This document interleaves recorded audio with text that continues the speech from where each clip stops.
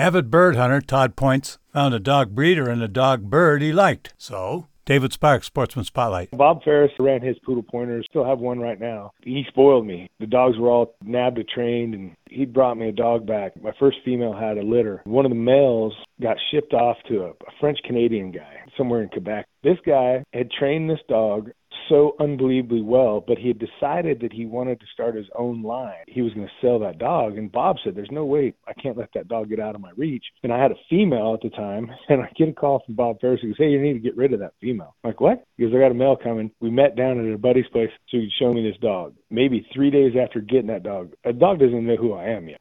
We go down on the Snake River, and we sell a greenhead probably 200-300 yards, luckily up the river, and this dog takes off. I mean, just gone. So we're still hunting, and one of my buddies said, hey, there's more ducks. I already got out of this little blind, and I was crouched down in the cattails, and I'm calling ducks.